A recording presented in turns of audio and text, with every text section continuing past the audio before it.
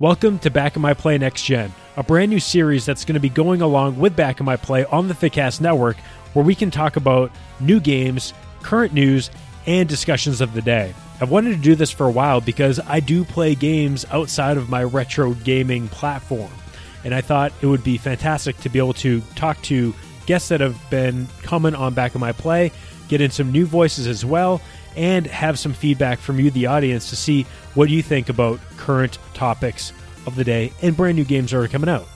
So this is going to be completely separate from Back in My Play. It's going to be something that will most likely be weekly or bi-weekly. I'm still trying to figure that out. And it won't affect the Back in My Play schedule because that gameplay time is usually separate from my current generation gameplay time, if that makes sense. So I hope you enjoy it. And you're going to see the first couple episodes in the Back of My Play feed, then I'll make a separate feed. And I don't know, maybe I will kind of mix them together, but I'm still trying to figure all that stuff out as well. The key thing here is that Patreons will only still be supporting the main episodes of the Fitcast. That's it. This is completely separate.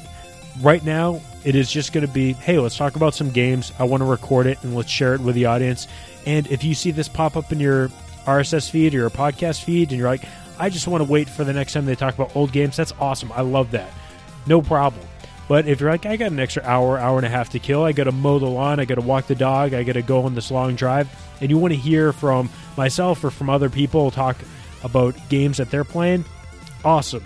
And even more so if you feel like, yeah, I have an opportunity, I have the ability to now say, hey, this is the stuff I want to talk about, you got to email that stuff in at kevin@backofmyplay.com. So I talked about this a little bit at the beginning as well, but the first topic that we'll have for this episode is PC gaming, because that's obviously a big topic. We got new 10 series cards coming from NVIDIA, and I just built my own PC, so I thought it would be a great topic to start this series. Lots of great things going on, and don't forget, new episodes of Back in My Play are coming. We have a great series of Sega CD. Yes, can you believe it? Sega CD is coming up, including a live stream of Snatcher. I think we're going to do Final Fight CD. I don't know. There's so many options. Of course, Night Trap. Of course, Sega CD. So many unique games on the Sega CD. But thank you so much for being patient. And I know we're finally getting to Sega CD. And thank you to listener Gabe for selling me a Sega CD. I talk about this a little bit at the end of the show as well. So I'm going to stop right now. Thank you so much for listening. Hope you enjoyed this current gen, next gen, I should say, edition of Back in My Play. Let's get to it.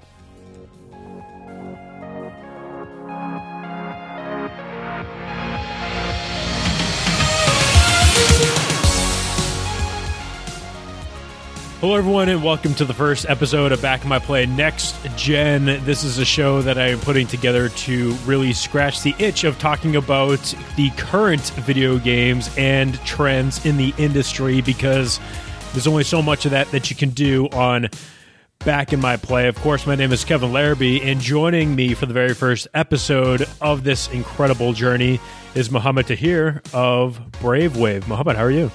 Hi, Kevin. I'm fine, thank you. Thank you for having me.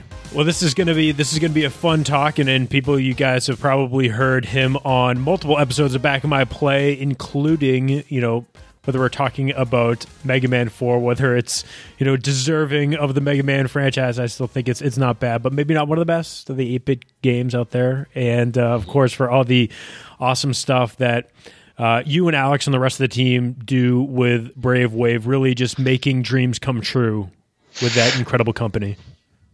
Yeah, and recently we actually just last week we released the Shovel Knight vinyl soundtrack, and it's an interesting release just because Street Fighter 2 is a retro soundtrack, really just loved by everyone. Whereas Shovel Knight is a new game, and a lot of people ask us, why are you including a new game in this like Generation Series brand of soundtracks? And our reasoning is that Brave Wave is really more about like promoting good music and not just retro music. And I think Shovel Knight has one of the all-time best chiptune soundtracks. Absolutely. And maybe just a week from now, we will also be revealing our third and fourth generation series soundtracks, which are really exciting, and we've been working on them for almost a year now. So, yeah, it's really exciting. I was saying, if you guys haven't checked those out already, of course, the major last release was Street Fighter, or that should say Generation Series number 1. When you guys launched, was Street Fighter, to an incredible multi-disc and vinyl release, and you can still order the CD version via the Brave Wave store, and you can pick that up, and you can, of course, get it digitally as well. If you're not patient, you can just get it right now. But don't forget, if you get the disc version, you also get the digital version with it. It's a beautiful future we live in, where you can still get physical media and live the dream of digital content on demand as well. I wish games did that. I mean, I understand why they don't, but I wish they did that.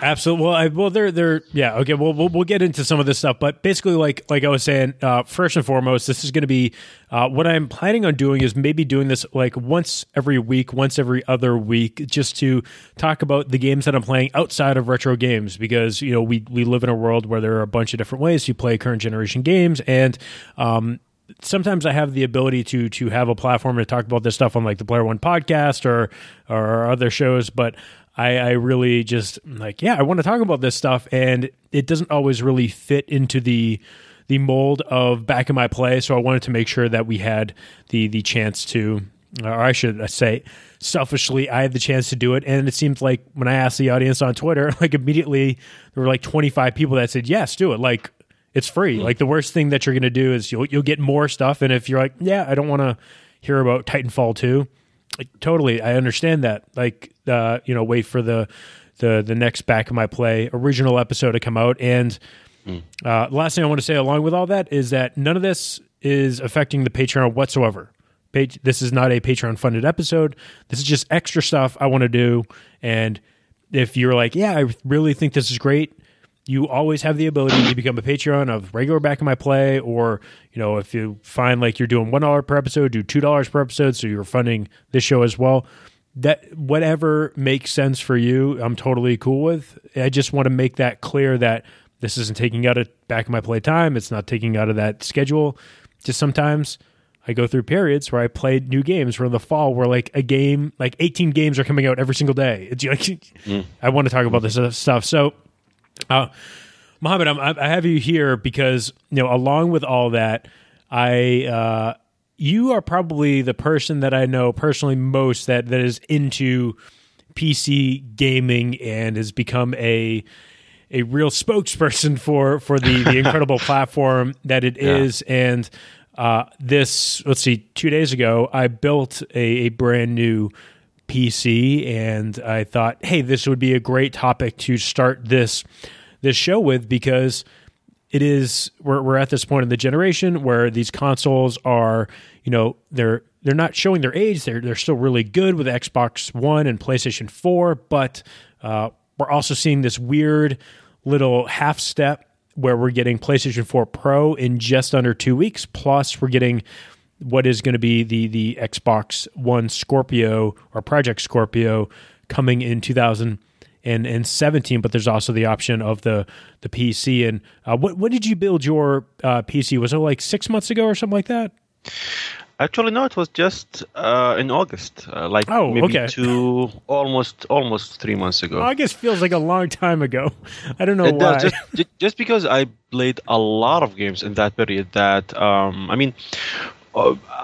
I can't remember what I really played this year aside from the new Fire Emblem games on my 3DS, and I bought some stuff on my PlayStation 4 and Wii U, but I really haven't been gaming a lot this year, and I didn't know why, except that I just don't feel like playing, and like, just between me and myself, I thought, well, maybe I'm just not in the mood for bigger games anymore, and maybe I'm just into those classic games, maybe something I'm familiar with, like Mega Man, maybe just other stuff. But in general, I had this idea of me not really having time to play games anymore. And then one time when I was working on Adobe Lightroom, on my Mac, I just noticed how just annoyingly slow and sluggish it is. And I thought, well,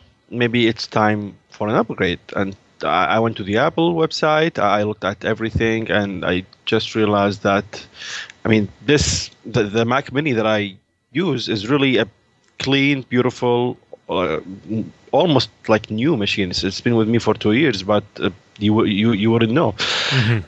But I had one underperforming aspect, which is the GPU, and apps like Adobe Lightroom benefit greatly from a good GPU. So the idea of buying a new Mac device and just throwing the one that I have, just because in Kuwait we don't really have a strong like reselling market, like we don't have something like eBay. It's really difficult to sell stuff. So I just felt bad about potentially throwing a really good device or just keeping it unused, which is kind of like throwing it. So I started looking at building a PC, and my rationale was I want to build a machine capable of running Lightroom in a really perfect way, and if I end up not really liking Windows, then that's fine, because I still have my Mac Mini. Sorry. No, and I think like you and I were kind of like almost that was the same kind of thing that happened with me. Is that I'm on I think it's a 2013 MacBook Pro, a 15-inch MacBook Pro, and for me for my work, I'm doing.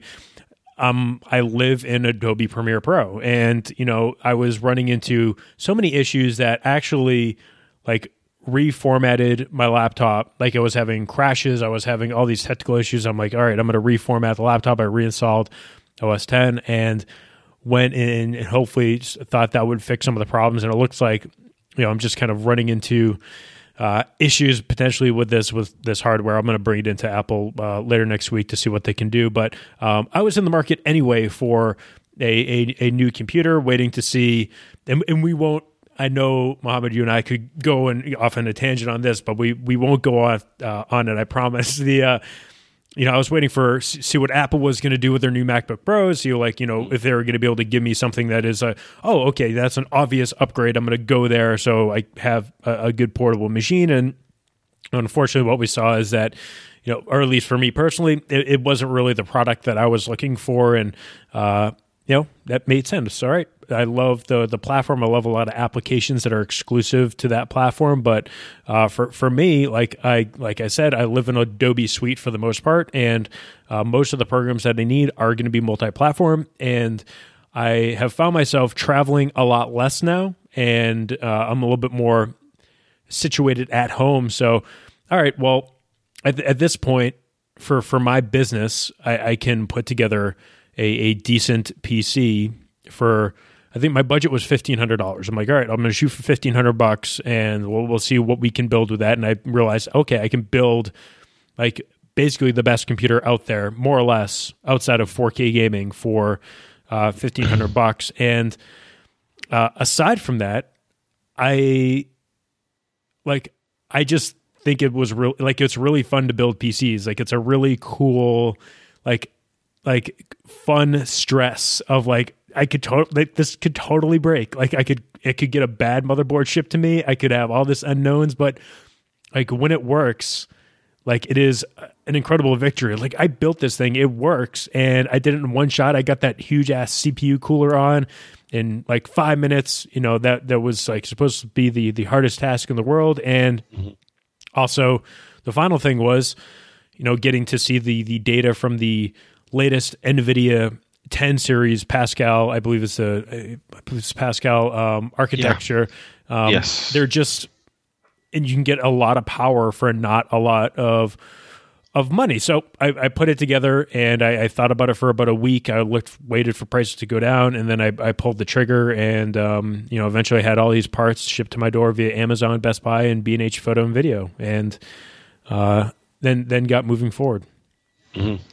I think what made the switch easier for me is that I think there's this narrative that Apple machines are for creatives and professionals and artists, and Windows machines are like for everyone else and for gamers. But when I started researching about Lightroom, how much does a good GPU increases its performance, and what about the quad core and 6 cores and 8 cores and all of that? And the more I started to read, the more I realized that, well, it's really, I mean, building a PC is amazing because you can just choose whatever suits you instead of choosing from a set of limited options that like a company like Apple gives you. And this is not necessarily a bad thing.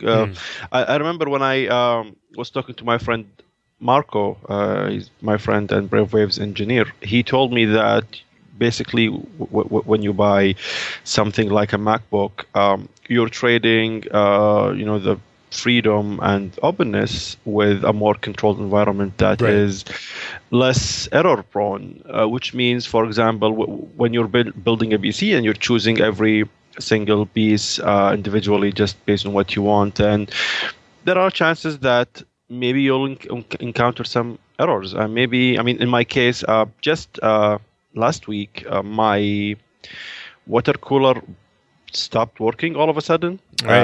I wasn't gaming or anything. I was just browsing, and suddenly the fan was really noisy, and the CPU temperature went from 35 to 95, which was really scary. But I just called the shop, told them about it, and they replaced it for me. And I mean, I was annoyed at the time, but the thing is, I'm willing to trade in the more a more secure platform for this amazing freedom that I have, because my original plan was I will just use this Windows machine for the Adobe apps, and even if I don't like Windows, then I still have my Mac, and whenever I have to work on my photography, I will just turn on my Windows. And I just realized that, wow, Windows 10 is really a nice operating system, and I really didn't feel any downgrade when moving from OS 10 to Windows 10. There are obviously there are differences. There are apps that I rely on OS 10 that I had to search for alternatives on Windows. But aside from that, I think we reached a point where, to me at least, all operating systems are kind of like the same. Even when you go to something like Android and iOS, OS 10 and Windows, you just choose what makes sense for you. So when I installed everything, I have Lightroom, I have Steam, and I played a couple of games, and I realized how just amazing it is to play games like with more than 60 frames per second. My monitor supports 144. So playing even a new game like Doom gives me between 100 to 160 frames on the highest max ultra settings, and it just really felt so good. And of course, you're running a game usually from an SSD, which is just a lot faster than the consoles. And I just realized that I'm suddenly back into modern gaming again, which was really exciting.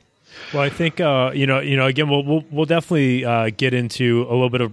I should have tabled this a little bit better, but for this show, we'll definitely also get into. Here are some options that you're going to have if you're thinking about all right, well, this sounds kind of good. Maybe I have, $700, $1,000, $1,500 that I would like to put together a PC for.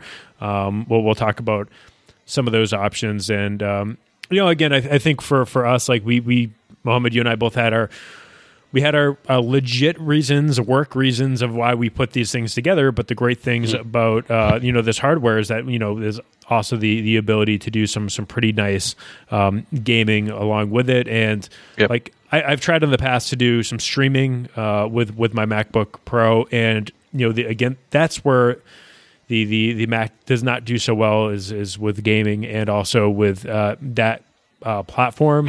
It does not have a lot of great options for that, where the Windows is kind of the main platform for game streaming. And I'm going to be playing through Snatcher on the Sega CD for the show. Like, I want to stream that whole thing, and the Windows platform makes that a lot easier for me. So let's talk a little bit about builds, and maybe the best place to kind of start is to do a quick rundown of what we have in. Mohammed, let's talk about your machine first, and then I'll kind of go through the thought process that I had when I was trying to put together all my, picking out all my parts and stuff. Mm-hmm. Okay, so when I was looking at, I had to read a lot of articles. Well, actually, I had just to watch a lot of YouTube videos, not a lot of articles, just to understand, what a CPU exactly does, like what is the benefit of quad core and the difference between i5 and i7, and the same about GPU and all of that. I mean, just because I never had to do that before. So my goal with this was to build a machine that I wouldn't need to think about at all for at least 4 years, and I wanted to basically future-proof myself. So my CPU is the Intel i7 6700K, and it's a Skylake processor. I think Intel has a newer one out now. I didn't really care much for it. It's a quad-core processor, and the K at the end of the name, 6700K, just means that you can overclock the CPU. So I think the base speed is 4.0, and usually CPUs have just like something built in called turbo, where under intense operations it goes up to, like, let's say an extra 0.2 or 0.3, and with overclocking you basically just increase your performance if you want to by 15 to 20%. So the idea of getting a CPU that I can overclock is just because maybe 4 years from now, when I have a game or an application, well, most probably a game that is bottlenecking me from the CPU, I can just overclock and get that extra performance. And my GPU is the NVIDIA GTX 1080, and it is an overkill because my screen is 1440p 2K, which means a GTX 1070 is probably just perfect for me. I don't really need higher, but then again, I went with the 1080 just because I wanted the you got some buffer, you got some ceiling too, so that thing's gonna last you like 4 or 5 years, man. Yeah, and my other reasoning is that since I have a monitor that can go beyond 60 frames, mine goes to 144. I thought, well, even when playing something that isn't power hungry, I could still benefit from the additional frames. And my monitor also supports an NVIDIA technology called G-Sync, which means when the frame rate dips like from 100 to 80 or from an 80 to 60 or even from 60 to 40 or 45, it's barely noticeable. Just because the monitor is changing the refresh rate alongside the frame rate of the game. So yeah, this is my reasoning for both the CPU and GPU. I wanted, it's a little bit extreme, but I wanted to future-proof myself and not have to think about this for as long as I can. For sure. And I have a 32 gigabyte RAM, and the only reason that I have 32 is because I usually have a lot of apps opened. I have Photoshop and Lightroom sometimes at the same time, even just idling, just doing nothing, but I just want them opened. And I have a couple of different chat applications. Chrome usually has something like 30 tabs. So it helps when I want to play a game. I wouldn't need to close all of that just to be able to play the game without it actually stuttering or lagging or anything. So right now when I play something like, let's say, Battlefield or Mafia, when I look at the like statistics on the screen. Usually the RAM used is 18, sometimes 20, just because I have a lot of crap just opened. It will like utilize what you have available. So, if you have up to like, and again, this is kind of the cool thing about where we're at for operating systems too, is that they're very smart in, like, you guys might remember, or like this was me like 8-10 years ago, where there used to be like programs called like RAM Freer, where you would like, use this thing to clear your RAM so you could like free it all back up again, because stuff would kind of sit there that's not being used. But today operating systems are really good. It's like if you have 32, it's going to find a way to use 32 and make your performance better to a certain point. Or if you have 16, same deal, and if you have 8, same deal. So it's like, I kind of scoffed when you said 32, but I'm like, yeah, actually I have 16 in mind, but I'm probably going to bump it up to 32 like in a couple months when I see my RAM on sale again.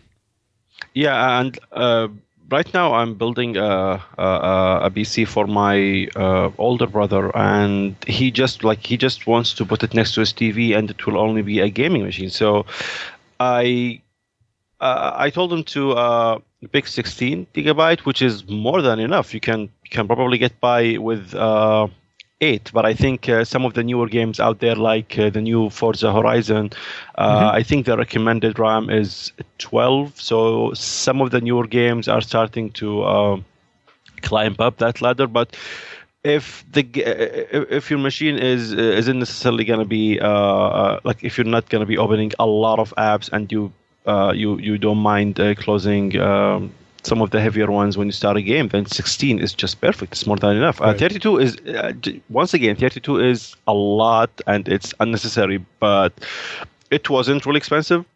And I had 16 gigabyte on my Mac Mini, so I wanted to just see the difference in performance, and it basically just allows me to be lazy and not be penalized for it. Totally, I understand that as well. And we live in a world today where, back in the day where you'd have to go to, like, I used to always get like my RAM through Crucial, because like you would need to know, like, all right, I got to make sure that I get the right RAM for my PC. And yeah, there are still going to be possibilities where you got to match up the right RAM with the right motherboard that you pick up. But there's things like PC Part Picker. Like I just used on Amazon when I bought all my stuff, I said, all right, well, people that bought this motherboard bought this RAM. All right, that RAM probably works with my motherboard. I'm just going to get that. And 32 gigs of RAM, like right now you can get it for $160 for like good. This is the Corsair Vengeance LPX 32 gig, 16 gigabyte sticks for $164, that's what I got. But I got the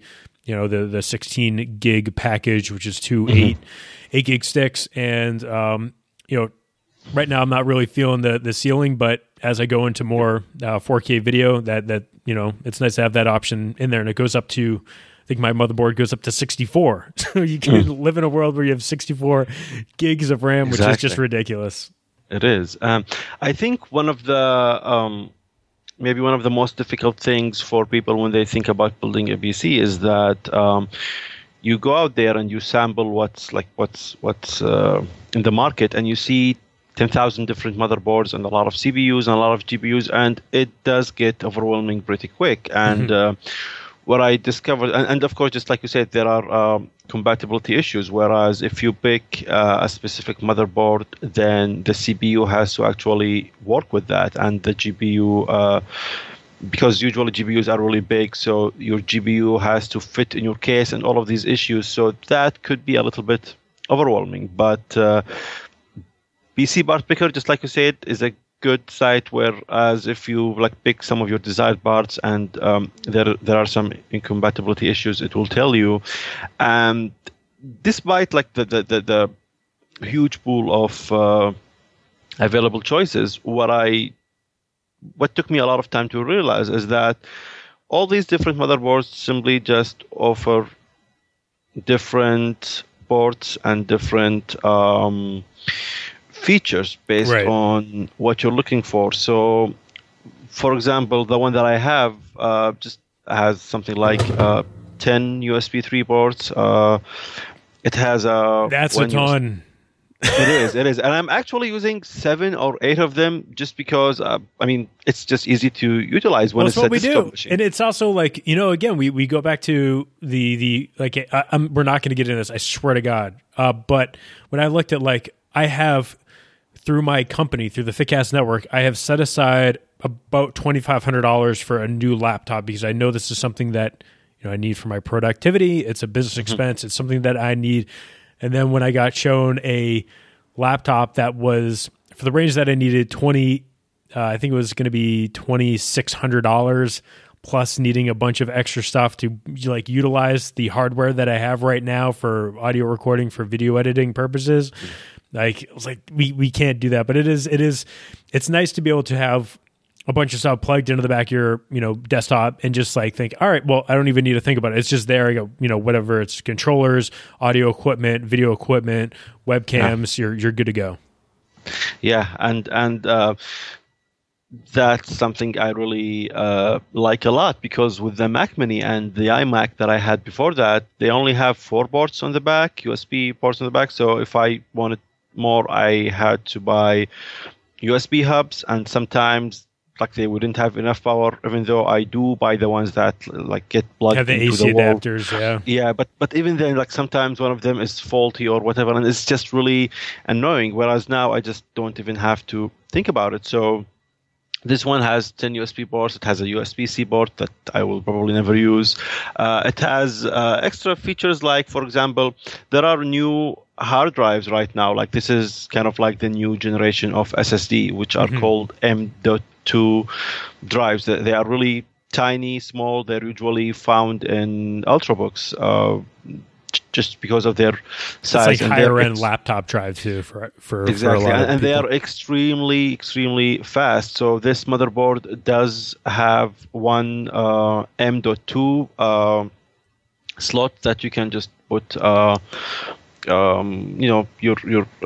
hard drive into, and this M.2 drives, like there are faster ones called NVMe and there are slower ones. So this one, I think, supports the newer standard. So it's just a lot of different features that every manufacturer has to decide which ones to implement in their boards. And this is why, for example, you can see Asus having something like 10 different boards for one specific family of CPUs, and that's just because if you don't care about these extra features, then you can get this slightly cheaper one. And choice is definitely on your side with all this. Like I went with a Gigabyte branded motherboard, and on the page, on the Amazon page where you go and pick up this board, they basically have it's a Z170X series, a Z170 series, and they have a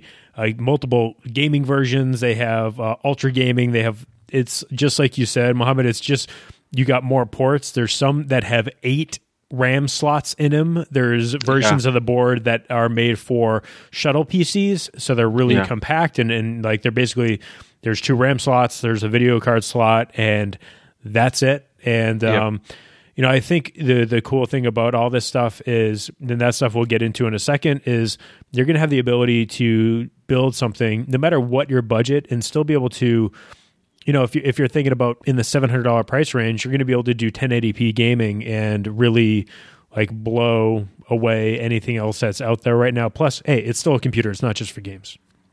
Yeah, this is an important thing that I think gamers have to realize, is that when you build a PC, you're going to be using it a lot for non-gaming stuff. My PC, just like my Mac before it, it's almost always on. I just don't see the need to turn it off. So usually I would just, come back from work and just sit and read and do all my work. And then I have Steam and Origin, all these different gaming apps open. So whenever I want to play a game, I can just click on the icon, launch a game, and it will launch right away. And it's an amazing experience with games. But even if maybe you go through a month or two where you're not gaming much, it's still an incredible machine that you're going to be using probably every day by now. So that's what makes it worth it, because when you think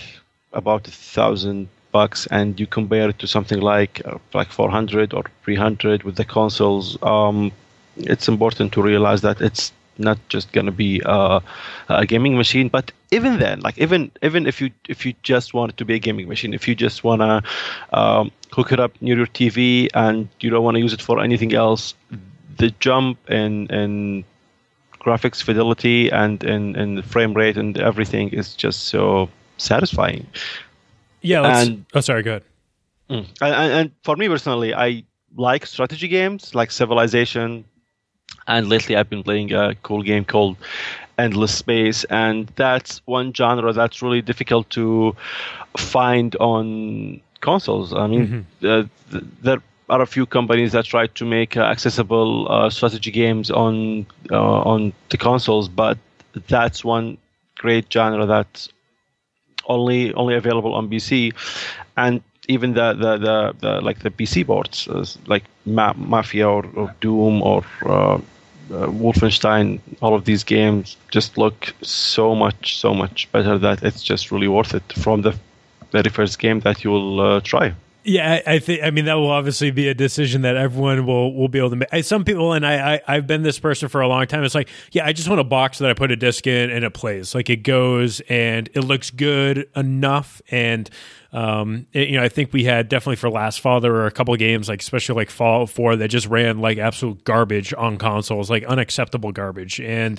those are things that need to be pointed out, and it is a real bummer. But then you also have games that come out, whether it be something like Doom on consoles, like you mentioned Doom, but the console versions are incredible. And same thing with Titanfall 2 that just came out. The console versions are locked at 60. They look fantastic. They use the dynamic resolution stuff like Halo 5 did, again, in a game that looked incredible on consoles, and Uncharted 4. There's still the ability in these boxes, if you squeeze in the right parts, like you're going to be able to get the quality out of it. But going forward, I'm just going to, because I definitely want to talk about games in this too, so I'm just going to do a quick rundown of my thoughts, and I'd love to talk about this with you, because we actually talked about this on Twitter a little bit back and forth, but like I said, like I went into this with a $1,500 budget, and basically that got me the it's what is the gold standard right now, the i7 6700 K, which is the current Skylake version of the processor. And like really right now, the only benefits that you're going to get out of this are some certain hardware acceleration things, especially with KB Lake, which is coming, which has a lot of 4K special stuff in that chip, and better integrated graphics. But like you mentioned, like you could just go and step down to the i5, which there's also a quad core i5 version, but there are special, and I'm not all like read up on the technical differences, but for the video editing stuff that I do, like getting an extra 20 to 25% boost in export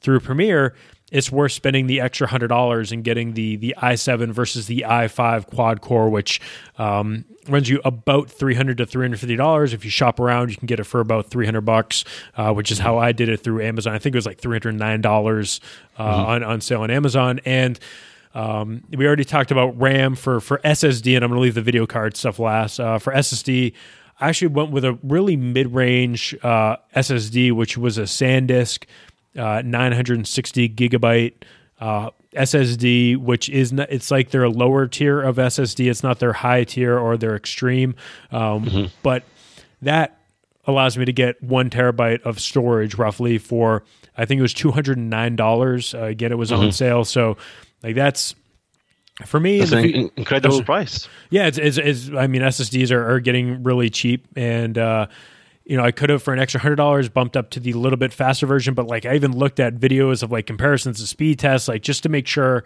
all right, am I going to see any real world stuff, especially with video? Like I shoot in 4K now, and also I edit in 4K, so the ability to move large file sizes and export would actually make a difference, but it looked like it was as fast as what I had in my current MacBook Pro, which is still pretty good. And also with the comparisons, like, all right, a 20% difference is not going to maybe make as big a deal as if I just put that $100 instead towards the i7 instead of the SSD. And, eventually when those get cheaper down the road, okay, maybe that will give me an upgrade path and I can just get a faster SSD down the road. I don't have an M2 port on my motherboard, but there's still really good speeds that you can get from these more standard laptop size SSDs, which are really just a case for the actual chips themselves, but still pretty good. SATA 3 is still pretty fast. And then I think the last thing before video cards was power supply. So power supply is something that, going back to, I built a PC back in 2004 when I was in college to get ready for Half-Life 2. Like, I sold my laptop. I'm like, all right, I'm going to buy all these parts. I'm going to be able to play Half-Life 2. And I went cheap on the power supply, a little bit too cheap. And like, I ran into all these issues. Like, I don't, why is my video card not working? Like, why is my computer not booting? It was because my my power supply was too low voltage or wattage. So I went and I actually picked up. And if you look at power supplies, like, there is, like, the cost is not that different if you jump from, like, I could have easily gotten I probably could have been okay with a 550 watt power supply or even 650, but I went to 750 because I was like, all right, well, it's nice to have that extra overhead. I might want to put, maybe an extra, like, hard drive, not SSD, but actual hard drive, like, in there for storage. It would be good to power that. And who knows, down the road, it's just to have that, it's good to have that extra, ceiling. And along with that, I looked at the price difference between 650 and 750 watt power supplies. The difference was $10. I'm like, I'll pay the extra $10 and make sure I have that ceiling for the future, which made sense. And I think it was like $80 to pick up that. Not a big deal. Yeah, and it's important to just realize that a power supply is the thing that's powering everything in your system. Like, every little thing is hooked up to the power supply, from the hard drive to the motherboard, like everything. So you don't want to go cheap. Exactly. And you're right in that I got a 750 power supply, and the only reason that I picked that is because I have the GTX 1080, the i7-6700, and I might, like, maybe down the road I will do SLI. Maybe I will have 2 GPUs, or maybe I won't, but maybe I will, like, have some extra stuff inside. So that's a nice cheap upgrade path for you if you don't want to go and get, like, the ridiculous brand new graphics card. You could just go SLI with your 1080s and get a like, that's going to be like 5 years down the road where those 1080s are going to be super cheap. Yeah, I think if you put 2 1080s, you can play 4K 60 FPS really easily. But I don't have a 4K display, so I'm just concerned about my 1440p screen. Right. But even then, the thing with the power supply is that it's really easy to change whatever is in your PC. It's easy to change the GPU, RAM, but a power supply, just because everything is connected to it, when you want to swap it with a new one, it's just going to be really annoying because you're going to be disconnecting everything, and then you're going to be trying to find a way to take that out from the bottom of your case and then putting a new all one. That stuff, yeah. Exactly. So, like, you just have to think, okay, what's like, do it right the first time. Path for you? Yeah, exactly. Just getting a little bit of an overhead is really useful in here. So yeah, that was definitely my thought process with that. Is, a lot of this is just, okay, let's just make sure we could pay a little bit more and get it done right the first time, and there's lots of room for expandability. And the cool thing about these power supplies compared to, like, even power supplies from 4 years ago, I mean, this is when they first started, like, really getting popular, is that they're modular now. So you really you have connectors that are already pre-designated for your CPU, pre-designated for your motherboard, for your video cards, for your SATA drives. All that stuff is, like, it is so easy to do and to put all this stuff together. So then I had to figure out video cards. And when I looked at that i7, like, again, I looked at Amazon, and just for funsies, I was putting together this cart with all this stuff that was already suggested. And I was like, all right, well, people that got the i7 got the 1070. So, of course, I'm going to just get the 1070. It seems like that was the card that the 1060 was getting a lot of love, and the 1080 obviously getting a lot of love, but the 1070 was getting a lot of praise for being like a really good mid-tier graphics card coming in at mine was $410, so that gives you 8 gigabytes of video RAM, which isn't really a big deal. Like those numbers aren't meaning so much, but with the EVGA cards, they start with them already overclocked, which I don't want to deal with overclocking. I think that might be something I'll get in down the road, but it's nice to have like, all right, we overclocked it, we tested it, we have tons of cooling in it, it's super duper silent, and you'll be fine. So I ended up ordering one of those through Amazon, but my shipment got delayed, and I was like, oh my God, like I ordered this like with 2 extra days like in advance to make sure like it would be here even more so on time. And for some reason, Amazon, like in America, sometimes they like will wait to ship stuff, and they'll just still ship it like with overnight shipping, even though you get 2-day shipping for no reason. Like it must cost them way more, but they're just like, what actually will cost us less to not worry about this now? We'll ship someone else's stuff, and then we'll just ship his next day, and it'll be good. And eventually, they didn't ship it on time. So, like, well, I said like I have 2 hours or 3 hours of free time on Thursday to do this. I need to do this on Thursday because I want it for ready for that day. And I was like, screw it. So when I found out that wasn't going to be here on Thursday, I went on Best Buy, and Best Buy had the same card for the same price. And I was like, all right, I'm going to go pick it up. So I drove over to my Best Buy, picked it up there.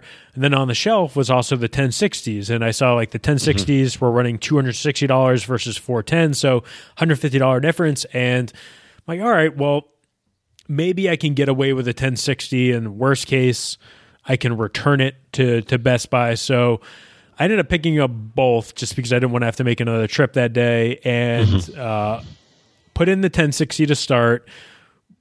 Booted up Doom. Doom runs really, really well. Like it just is ridiculous watching that game at everything to the max at 60 frames per second with the Vulkan engine going. Like that is just a powerhouse of a video game engine. But Doom is crazily optimized. It's one of the best optimized games, and ridiculous. I think we're lucky that we're playing it now, because according to my friends, when it first came out, it really had a lot of performance issues. But right now, you can play it at 4K with the Vulkan API, and it will just run beautifully. On my 1080, even though I'm playing on 2K, it's sometimes at some areas it hits its maximum frame limit, which is 200, and that's just amazing if you have a screen capable of giving you all those frames. And I think, correct me if I'm wrong, but I think when I first looked at all these GPU options, the 1060,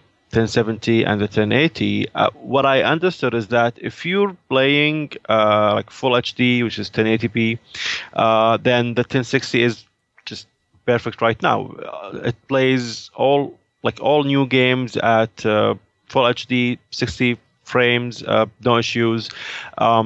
If you want a little bit future proofing, the 1070 is good for that, and the 1070 is also good for 2K gaming, which is what I'm doing. And if you want to just go a little bit crazy, the 1080 is slightly good for 4K.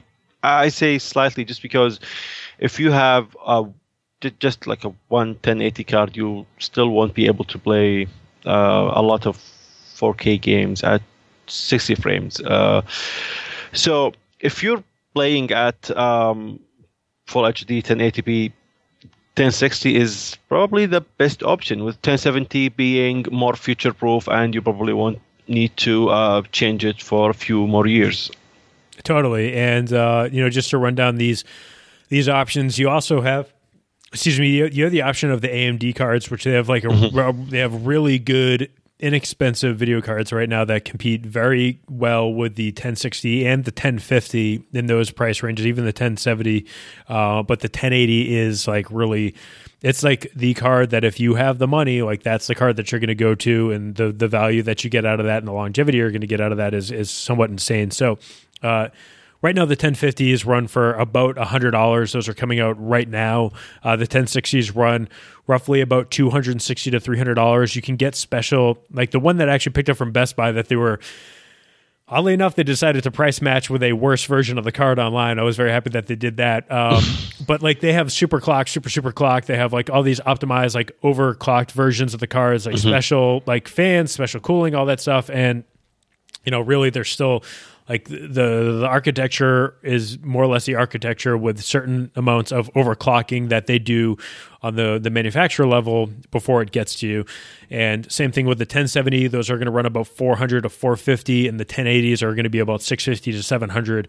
And again, you can get different, cooling, like ultra quiet, overclocked already, and they have already built in heat sinks and coolings to make sure that those are going to be super stable. You can just put it in, set it and forget it, and you'll be good to go. So, like I said, I put in the 1060 and was really blown away by how everything looked, and even put in a couple other games and tried Fallout 4, tried Just Cause 3, games that I already had, and made sure, even taking a step back, like you mentioned, we could talk about this for an hour, but like Doom itself, like I already played through that on the PlayStation or Xbox One, which, was an incredible experience. And then I spent like 3 hours playing it after I had my computer up and running because I just couldn't stop playing it.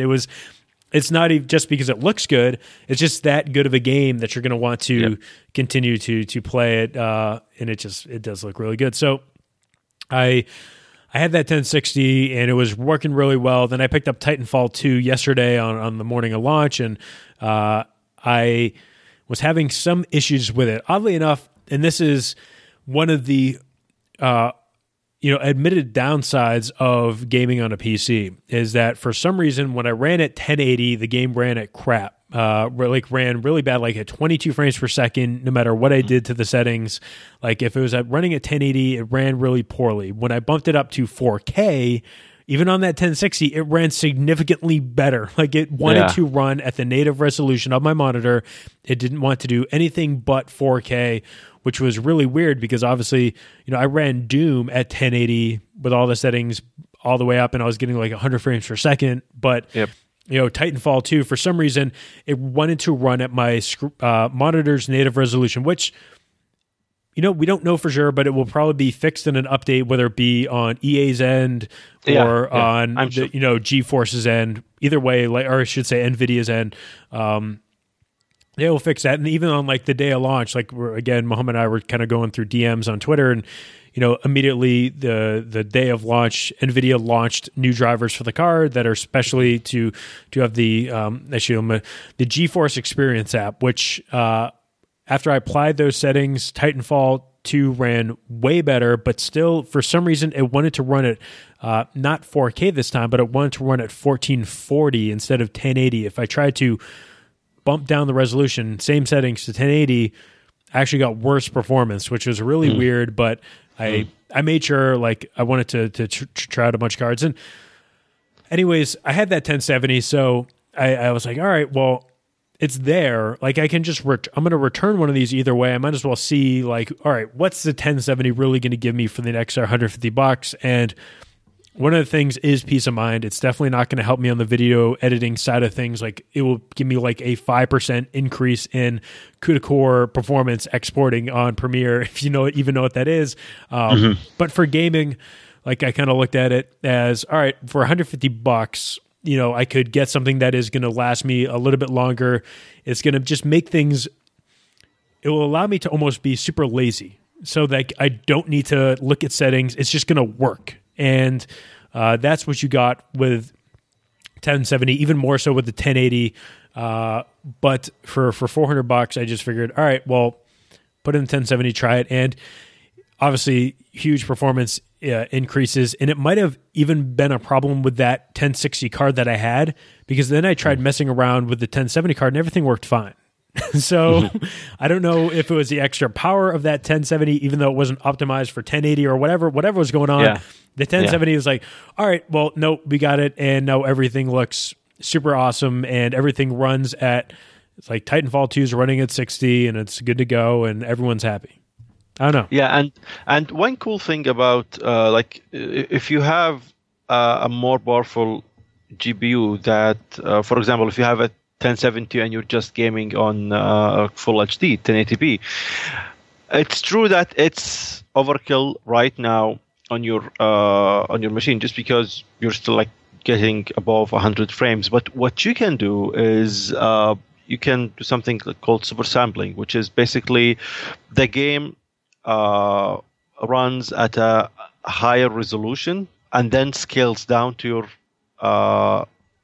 actual monitor resolution, which means it basically gives you really nice anti-aliasing. So in addition to all the aliasing options that you have and the video options for your game, when you do this resolution scale or super sampling thing through the GeForce Experience app, it will basically run the game at a much higher resolution just because your card can handle it without issues, and it will still run at above 60 frames, but it will look a little bit nicer. And that's something really nice about just having a more powerful GPU, even if your resolution doesn't really benefit from it, and that you can just go a little bit crazy with these things.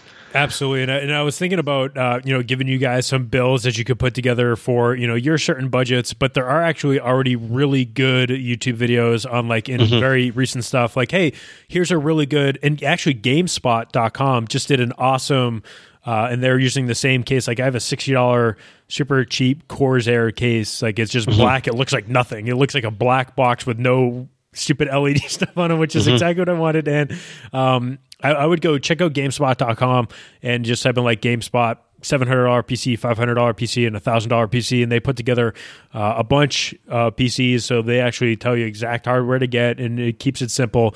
And the last thing I wanted to say on this is, luckily I built a PC last year at about this time, so I already kind of went through all right, what it's like to build a computer today. But it literally took me, I live streamed it. It took me about 2 hours to build the computer in total, which was, I ran into no problems. The hardest thing is putting on that Coolmaster 212 CPU cooler, which is the gold standard for these processors, with a gigantic, fan to make sure it stays super quiet.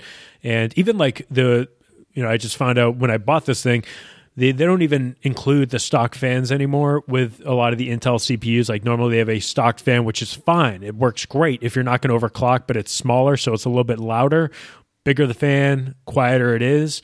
So oddly enough, the loudest thing on my PC is my power supply. The fan of my power supply is the only thing that really makes noise, which I guess you can't get around, but not a big deal. But go and check out those sites. And if you are interested in doing this stuff, it's really as simple as just making sure that you're patient. If you are going to use one of those second market or aftermarket coolers, just watch a couple of YouTube videos on how to do it. The instructions that they come with are usually terrible.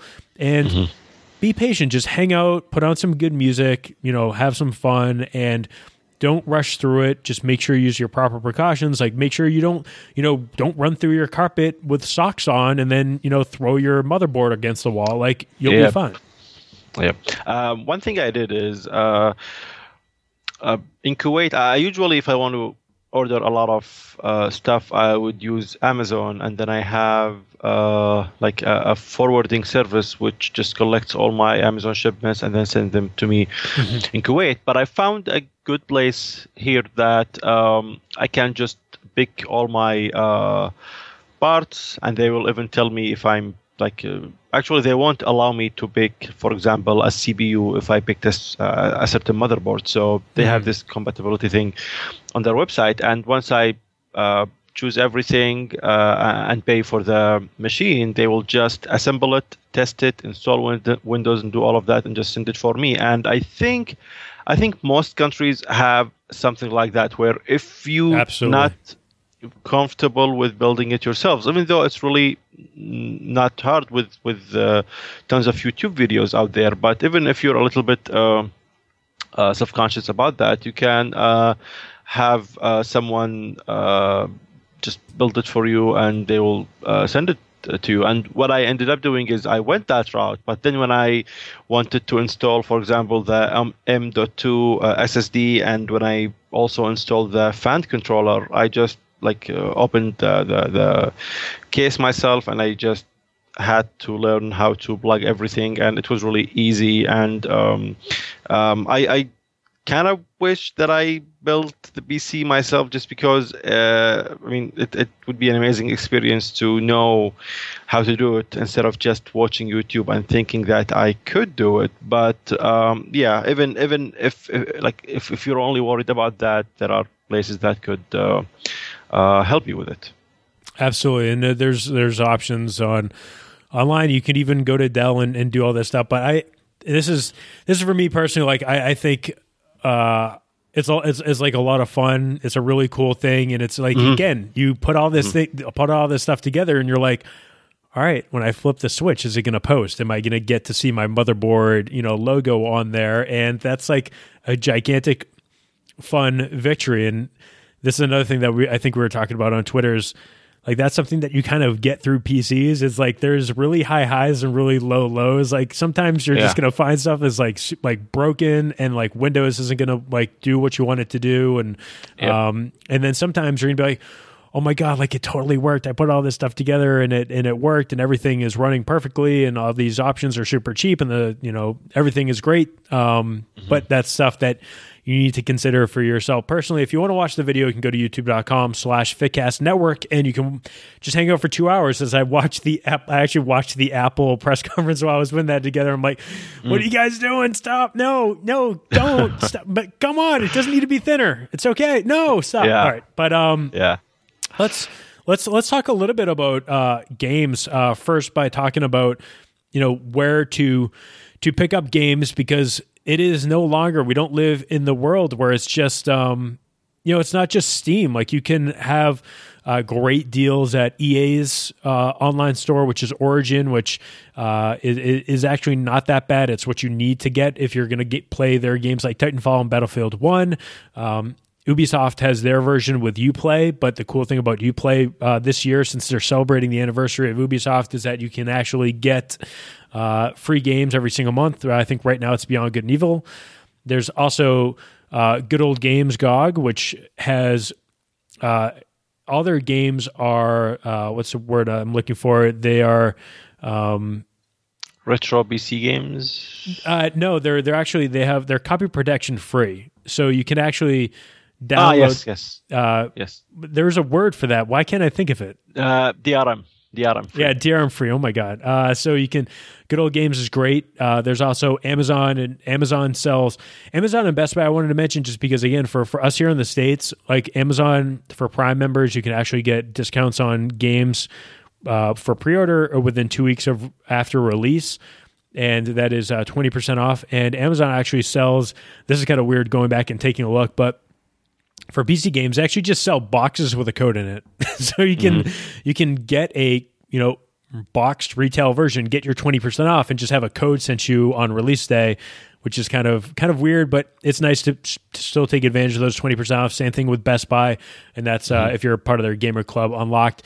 And also there's websites like CD Keys, which are a little bit more sketchy, and you kind of have to make that decision if you want to use them or not, which sometimes have keys from other territories, but they will work worldwide. So you could, that's how I got Titanfall 2, is I actually bought Titanfall 2 through them for I think it was $41, which obviously is a lot less than $60, and just applied that to my Origin account and downloaded Titanfall 2 no problem. And this is a game that I wanted to talk to you today, but I eventually just got it because CD Keys had a key for Good Old Games, or GOG, for Witcher 3 for $13. So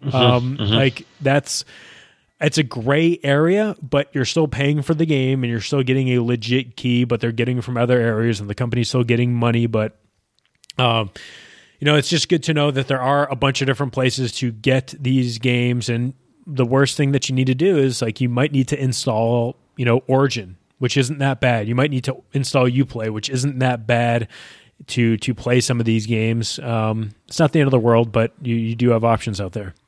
Yeah, Steam is maybe the most convenient. For sure. But the best thing about all these services is that, I had a gaming laptop in 2011 when Skyrim came out. I remember I bought a gaming laptop because Skyrim was really awful with its loading on the Xbox 360, where sometimes it would take more than a minute, whereas on on an SSD, it would just take something like 5 seconds. So at the time, I bought a few games from Steam. I bought a few games from good old games from Origin, and then I just stopped gaming on the laptop, and it was just a big hiatus from PC gaming until now. And when I installed Origin for Battlefield, I found all my games there, and when I installed GOG, I found a lot of games that I bought from them. So the nicest thing about all these digital stores on PC is that just because there is no console that's changing, it means that your games will always be there like 10 years from now. Whereas with a console, you have to make the decision of, okay, like do I want to buy it? Like, does this company have a good account system? For example, Nintendo are notorious for not really being good with having an actual good account, unlike Sony and Microsoft. And because I prefer Steam, what I usually do is, for example, with Battlefield 1, I bought it from Origin. I have it on Origin, but with Steam, you could add the game, and then you could tell it add a non-Steam game, and then it will show you all the installed apps on your PC, and it will tell you, okay, choose the games that you want to add in Steam. And once you add them, you could still like assign a custom image for the game so that it looks like you actually bought it from Steam. And this way, when you add a game to Steam, you could just go to the game, hit play, and it will still play the game probably through Origin still, but basically it just gives you the convenience of having all your games in one interface instead of opening all these different apps. So I did it with The Witcher. I did it with all these different games. So you could still just manage your library from one app. And one thing I like about PC games right now is that it's really much cheaper than consoles. It's just ridiculous. There is just no comparison. Even though consoles, especially PlayStation 4, they've gotten really good with doing sales and deals all the time. But on PC, it's just ridiculous. You could get some of the best games out there, games that are barely a year old, for next to nothing, like $10, $15, and that's really amazing and a big draw for me. For example, I played Wolfenstein last month. I finished it, Wolfenstein: The New Order, and I think I got it for $10. And then a few days ago, one of the websites, I think it was Green Man Gaming, they had the DLC Wolfenstein: The Old Blood for $7. So I bought it. So I essentially bought two really good games for next to nothing, for just $17. And there's a really good website that my friend Marco told me about. It's called isthereanydeal.com, and basically once you connect your Steam account with them, they will scan your wish list, and they will keep on scanning it automatically, so you don't have to go and hit the update button on the website. And whenever there is a deal on a game on your wish list, they will send you an email and tell you, okay, this website is having the game for this much, and this website is actually having a bunch of sale on all the games that you want. And I do get almost daily emails from them, and it's really useful for when you want a game but you're maybe picky about the price, or maybe you don't want it right now but you're interested in any deal. So there are a lot of ways to help you basically just get the best out of your or just get the best possible deals. Right, and there's definitely I look at it as like trade-offs. Obviously, I'm someone that does I like physical media because it it actually has a higher value, because I picked up Gears of War 4 on Xbox One and played through it in a week, and I bought it for $47 through Best Buy because I'm a Gamer Club Unlocked person, and then I traded it back in for $42. So that's something that you obviously can't do with PC games, but like you said, you do kind of make up for that quite a bit because of the deep discounts that you're going to be able to get on all these platforms. And Green Man Gaming is a great website that I forgot to bring up. That's a good thing to mention, because the way that they do a lot of things is like at launch, they basically just take whatever that discounted price would be, like that 20% off. Like most of their games launch at 20% off, so you can pick up Titanfall 2 for $48, or you can pick up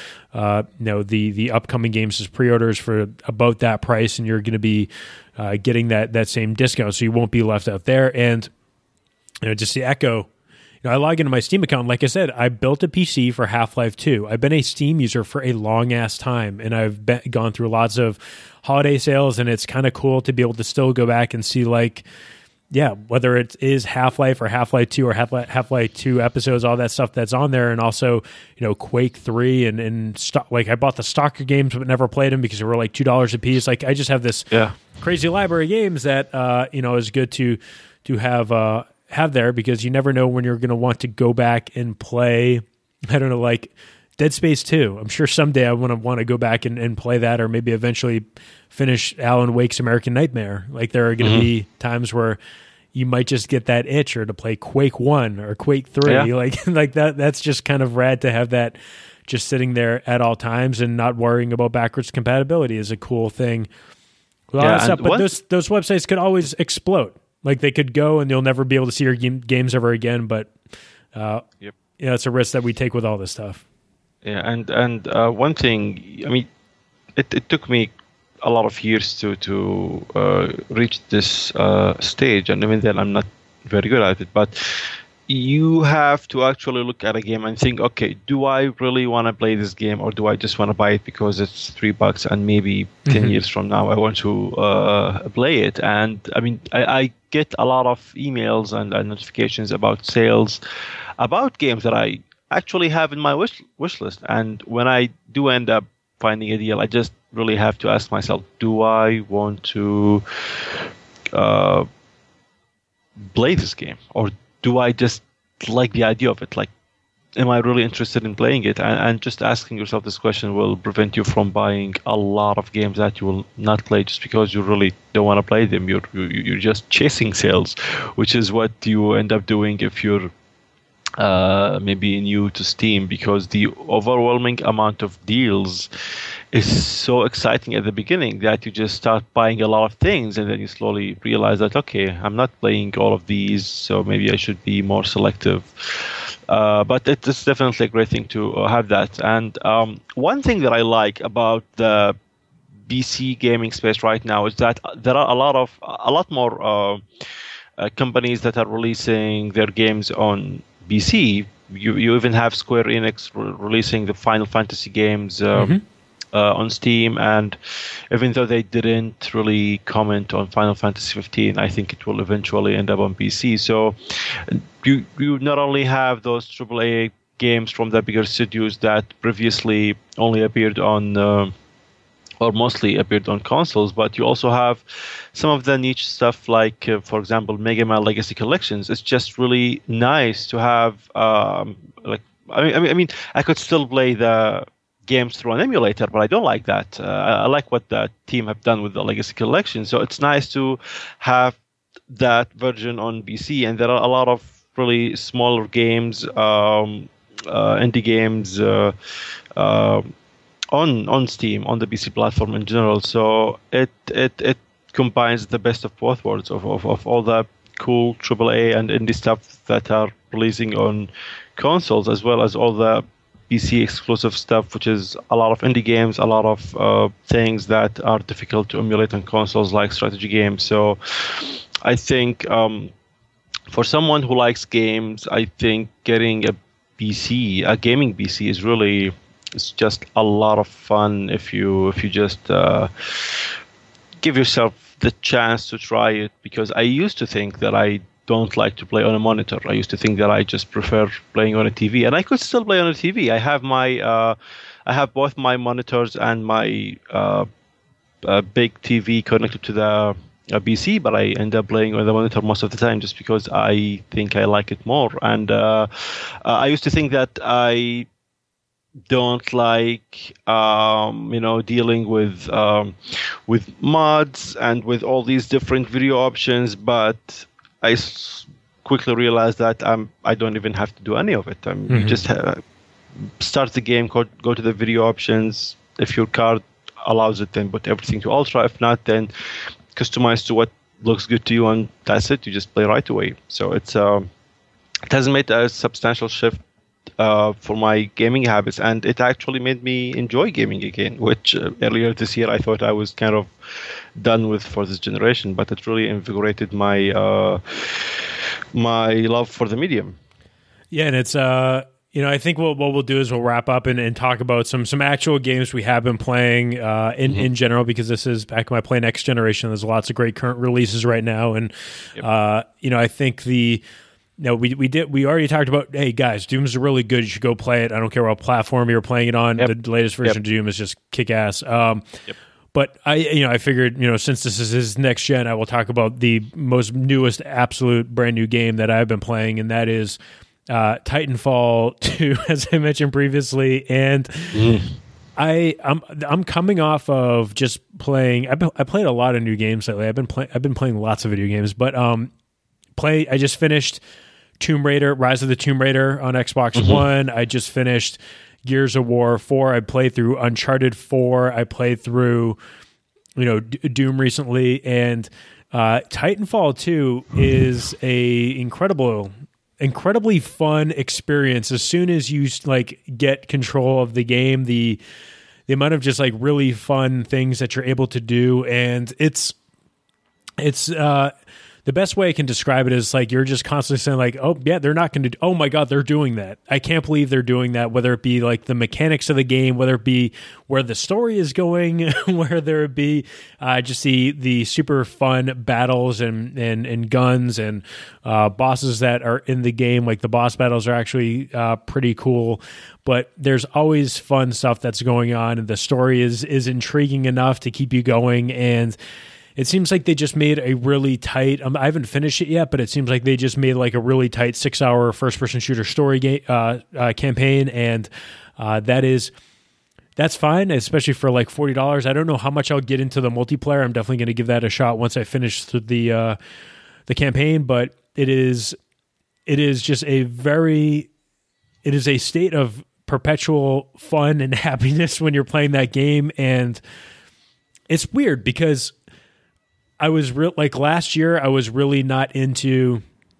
even early this year, this generation, I have not been the guy that's wants to play a shooter, that wants to play a game where you're a white dude and you murder 1,000 people. Is not a game that has really been oh yeah, I can't wait to go play that. But for this, at least one, it's weird that it's oddly refreshing to say thank God we're not playing Modern Warfare 18. We're in a different setting. We're in space. We're in Titans. We're dropping out of space, and I think the experience of prepare for Titanfall, that is an awesome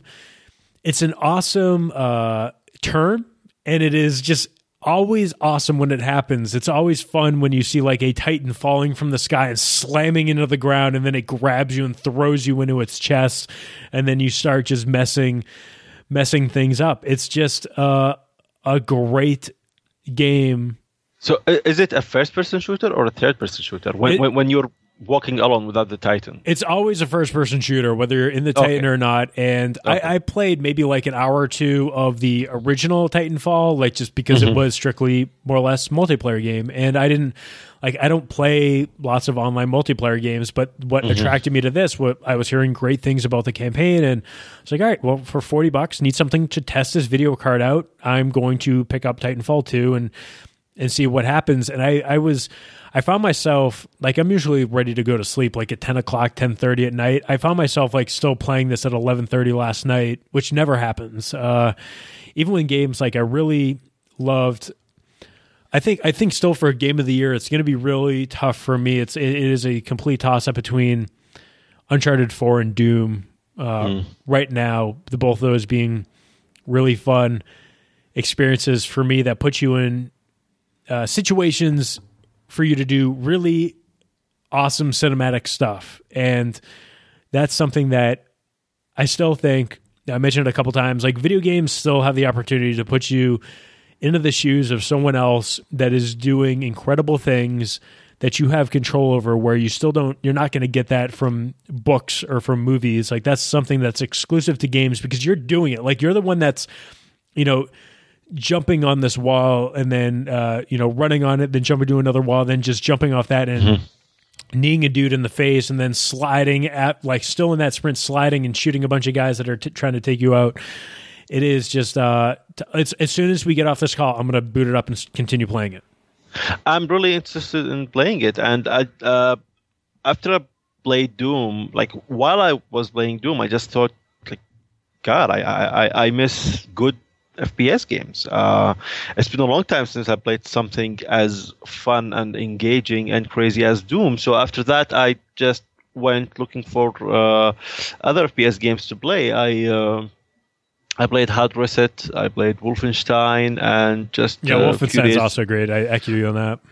Yeah, I really enjoyed it. And just a few days ago, I installed Battlefield 1. Yesterday, I played only an hour. I still have to play more to judge it, but it's an interesting. It has an interesting campaign where instead of just giving you a linear mission by mission progress, it puts you in the shoes of different soldiers. So at the beginning, I think like the very beginning, a mission is one of the most well done directed sections of any game I played. It's really beautiful, and then after that, it basically gives you a map and tells you, okay, so you could play as those British folks who are trying to go into a specific place in France with their tank. So you play that arc, and that arc or that story has something like 4 or 5 missions. Or you could play something like another war that's happening in Italy, like you play an Italian character, or you could play a chapter that's or maybe an arc or story that's kind of like in the Middle East, where you're like basically playing with the swords and horses and all of that. So it has a few different perspectives, and each one has a couple of missions, like maybe 3, 4, 5 missions, and it's a really interesting format that I'm interested to just get into and see how it evolves, and whether that's enjoyable or if it's just like most of the AAA shooters. But it looks promising, and it looks obviously absolutely amazing. I think it does look good on consoles, but it doesn't run on a locked frame rate, whereas on the PC, if you have a good GPU, it's just rock solid 60 to 80 frames, which is really crucial for an FPS game. Yeah, I think you're totally right. But I continue to be blown away by how much these consoles are still holding their own. And maybe I shouldn't be surprised, but I think it's mostly just there's lots of people that are talking garbage about these current consoles. And I think if you do, like if you're like, all right, I don't care about this PC stuff. If I just have an Xbox One or a PlayStation 4, not even talk about the PS4 Pro, which we'll see what the hell that is in 2 weeks. But I think for right now, like if you do have a developer that has a functioning engine, like I'm sorry, like again, Fallout 4 just didn't work on consoles. You have the opportunity to still have incredible, like I said, I play through Gears of War 4 on Xbox One. It's breathtaking. It looks really, it looks like how are games going to look better than this? Same thing with Uncharted 4 is the best looking game still, even compared, maybe not compared with Doom, but it's like the best looking console game I've ever played in my life, and I don't know how the hell they're going to top it. Yeah, and it's ridiculous that they're pulling all of that with these machines, because I mean by now they are 3-year-old machines, and they're really using economical parts by today's standards, and I think it's incredible what they're pulling off. But for games like, for example, Forza Horizon or Gears, the compromise is that they're running on 30 frames. Correct. Instead of 60, and maybe the graphics are a little lower than the PC, but even then they do look absolutely amazing on the consoles, and you don't really need to have a gaming PC to enjoy them. And I think I totally traded in Forza Horizon 3 as well, and I just bought the digital version on Windows. I traded in my Xbox One version to get it on PC because luckily I got so sidetracked with other stuff. I've only played like maybe an hour or two of that, and I'm looking forward to booting that up on PC and playing through it at 60 frames per second. Yeah, I think I love Microsoft's initiative, this Play Anywhere initiative, where if you buy if you buy a digital game from the Windows Store, like for example Gears of War or Forza, you get both the Xbox One version and the PC version. I wish they also did that for the physical games, just because some people really simply prefer to own the CD, even though especially on Xbox, when you buy a CD, you're basically just buying a license, because when you put that CD, you will probably still need to download the bigger updates and everything. But I think what we might see, and obviously, like for us, especially here in the States, is that people would say, all right, well, I'm going to take the digital code and I'm going to go sell the game for $40, and I'm going to get end up only paying $20 for this game. But if they sold like, all right, we're going to give you this, even call it like the Forza Horizon 3 co-op pack, where you get a physical version and you get a code for $80. And that way they're getting $80 up front, plus you're getting physical version, you're getting the code, so you can do whatever the hell you want with it. You can put it on your shelf and you'll be happy. Or you just, get the digital, or do it vice versa. You could get it physical, and then eventually down the road when it's cheap, like I've done that multiple times. When it gets really cheap, I just buy the digital version just to have it. And you could do it vice versa. Great thing about physical games is that they also go on sale. They go on clearance, and they got to get rid of those copies to clear up some more shelf space, and you can get those on sale as well. Yeah, that's right. And I like. I don't know how well it's been for Microsoft with these recent games. They had Quantum Break, Forza Horizon, Gears of War. I think a few more, but it's a great thing to see all these great console games that Microsoft have been working on for the Xbox platform to be able to play them on a PC, and with the option to play the higher graphics fidelity and 60 frames per second, all of that. Well, let's. I can't believe we're already an hour and a half in. So let me. I want to ask you one more thing before we do wrap up, though, because I got to wrap up soon. But the thing that I wanted to ask you about is actually I'm installing it right now. But that is The Witcher 3, because that was a game that you got sucked into a little bit, which I was a little bit surprised by that you got so sucked into that game. What did you like so much about it? I think I played something like 6 to 7 hours before I had to stop. I had to stop playing because Forza came out, and Forza I played Forza for something like 50 or 55 hours, so I had to put Witcher aside. But I love the writing. I enjoyed exploring the world, and even though I didn't finish a lot of quests, I liked that every side quest that I took felt like a substantial thing, instead of like just being a fetch quest of some sorts where they want me to go there and pick something and come back. And it does get a little bit overwhelming at first, because there are tons of items, tons of things to do, places to visit, and everything. But once this, like, the game systems slowly settle in your brain, it does get really enjoyable, and the writing is amazing. And for a game that's really for a genre that's really dependent on a lot of conversations and a lot of text, it makes a big difference when you have a game that's as well written as The Witcher. And one thing that I loved about it is that it has a card game, like it's a mini game. Gwent, that you can.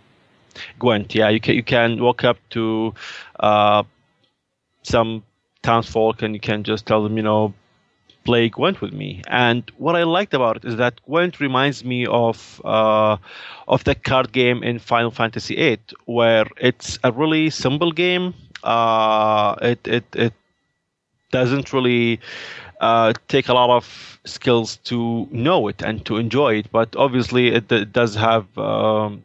Just like with every simple card game, it does have a lot of subtleties and a lot of deep strategies that you can implement. But it reminded me of Final Fantasy VIII, where usually the first thing that I do when I enter a new city is I want to fight more people, I want to get new cards, and in Final Fantasy VIII you could actually convert these cards to items. And playing Gwent was the first time that I thought, okay, like this might be my all-time favorite mini game in any game, and that used to be the Final Fantasy VIII game. I forgot what that Triple Triad. Yeah, Triple Triad was the name of the Final Fantasy VIII card game. So Gwent is taking that spot for me, and I think it's so popular that CD Projekt are actually releasing a standalone Gwent game, and right now I think it's in a closed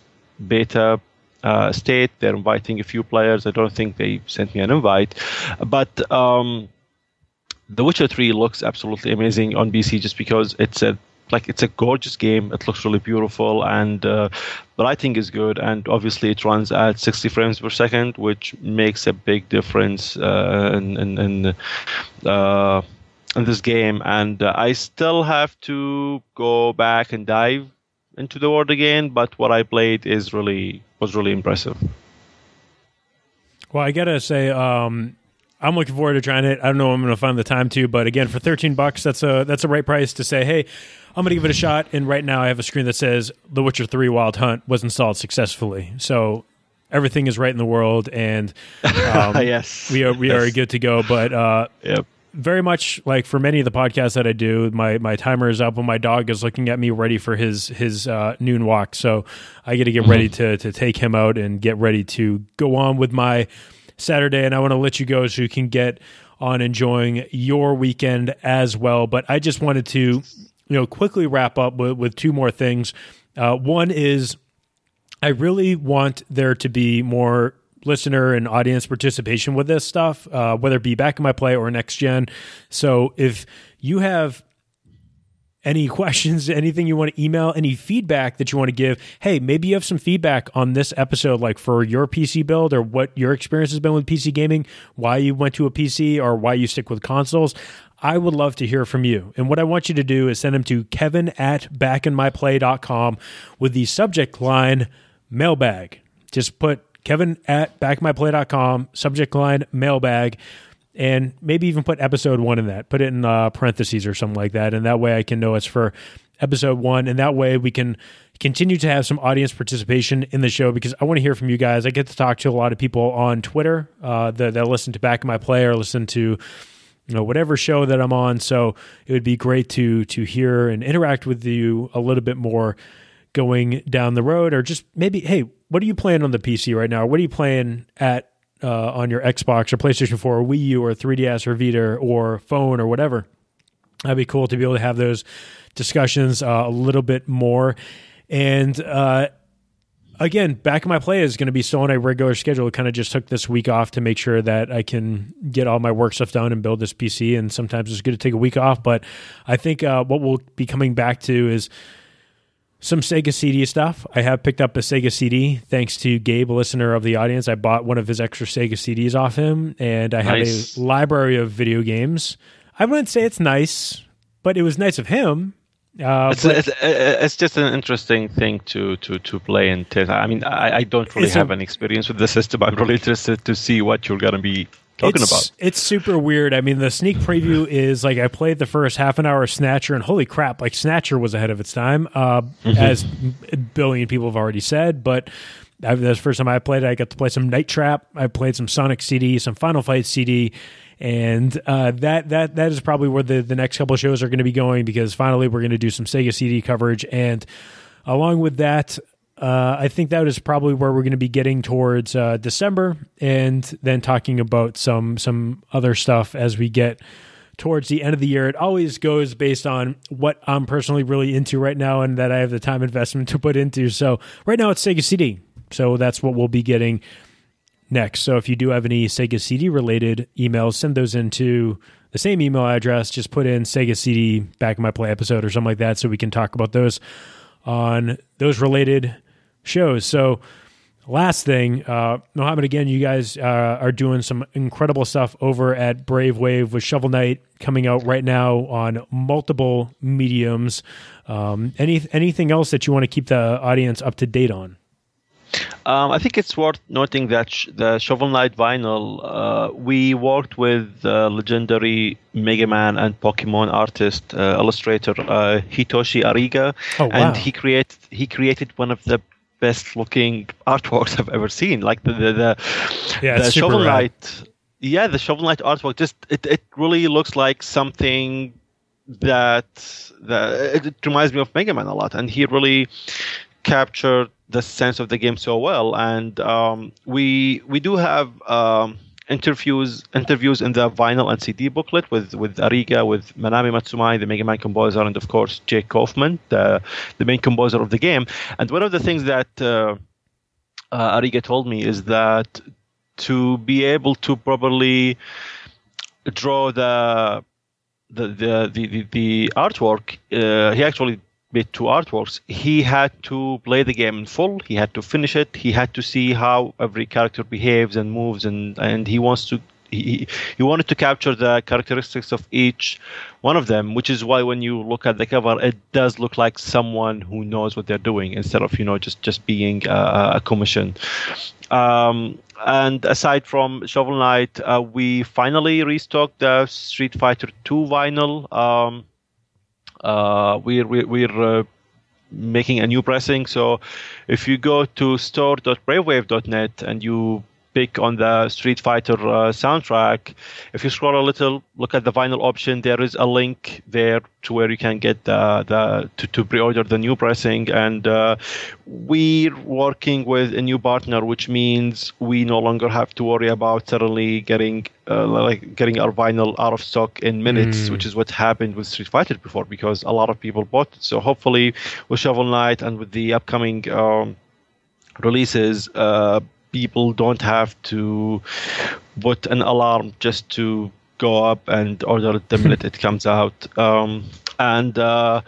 Aside from these Generation series albums, we're going to be releasing the solo album of Takahiro Izutani. He's the co-composer of the Bayonetta series and a few of the newer Metal Gear games, Peace Walker and Metal Gear Solid 4. It's his first solo album. It's something like 10 years in the making. It's really a beautiful album. It's coming out next month, hopefully. So if you like game soundtracks or if you like game-inspired albums, hopefully you will find something to like at store.bravewave.net.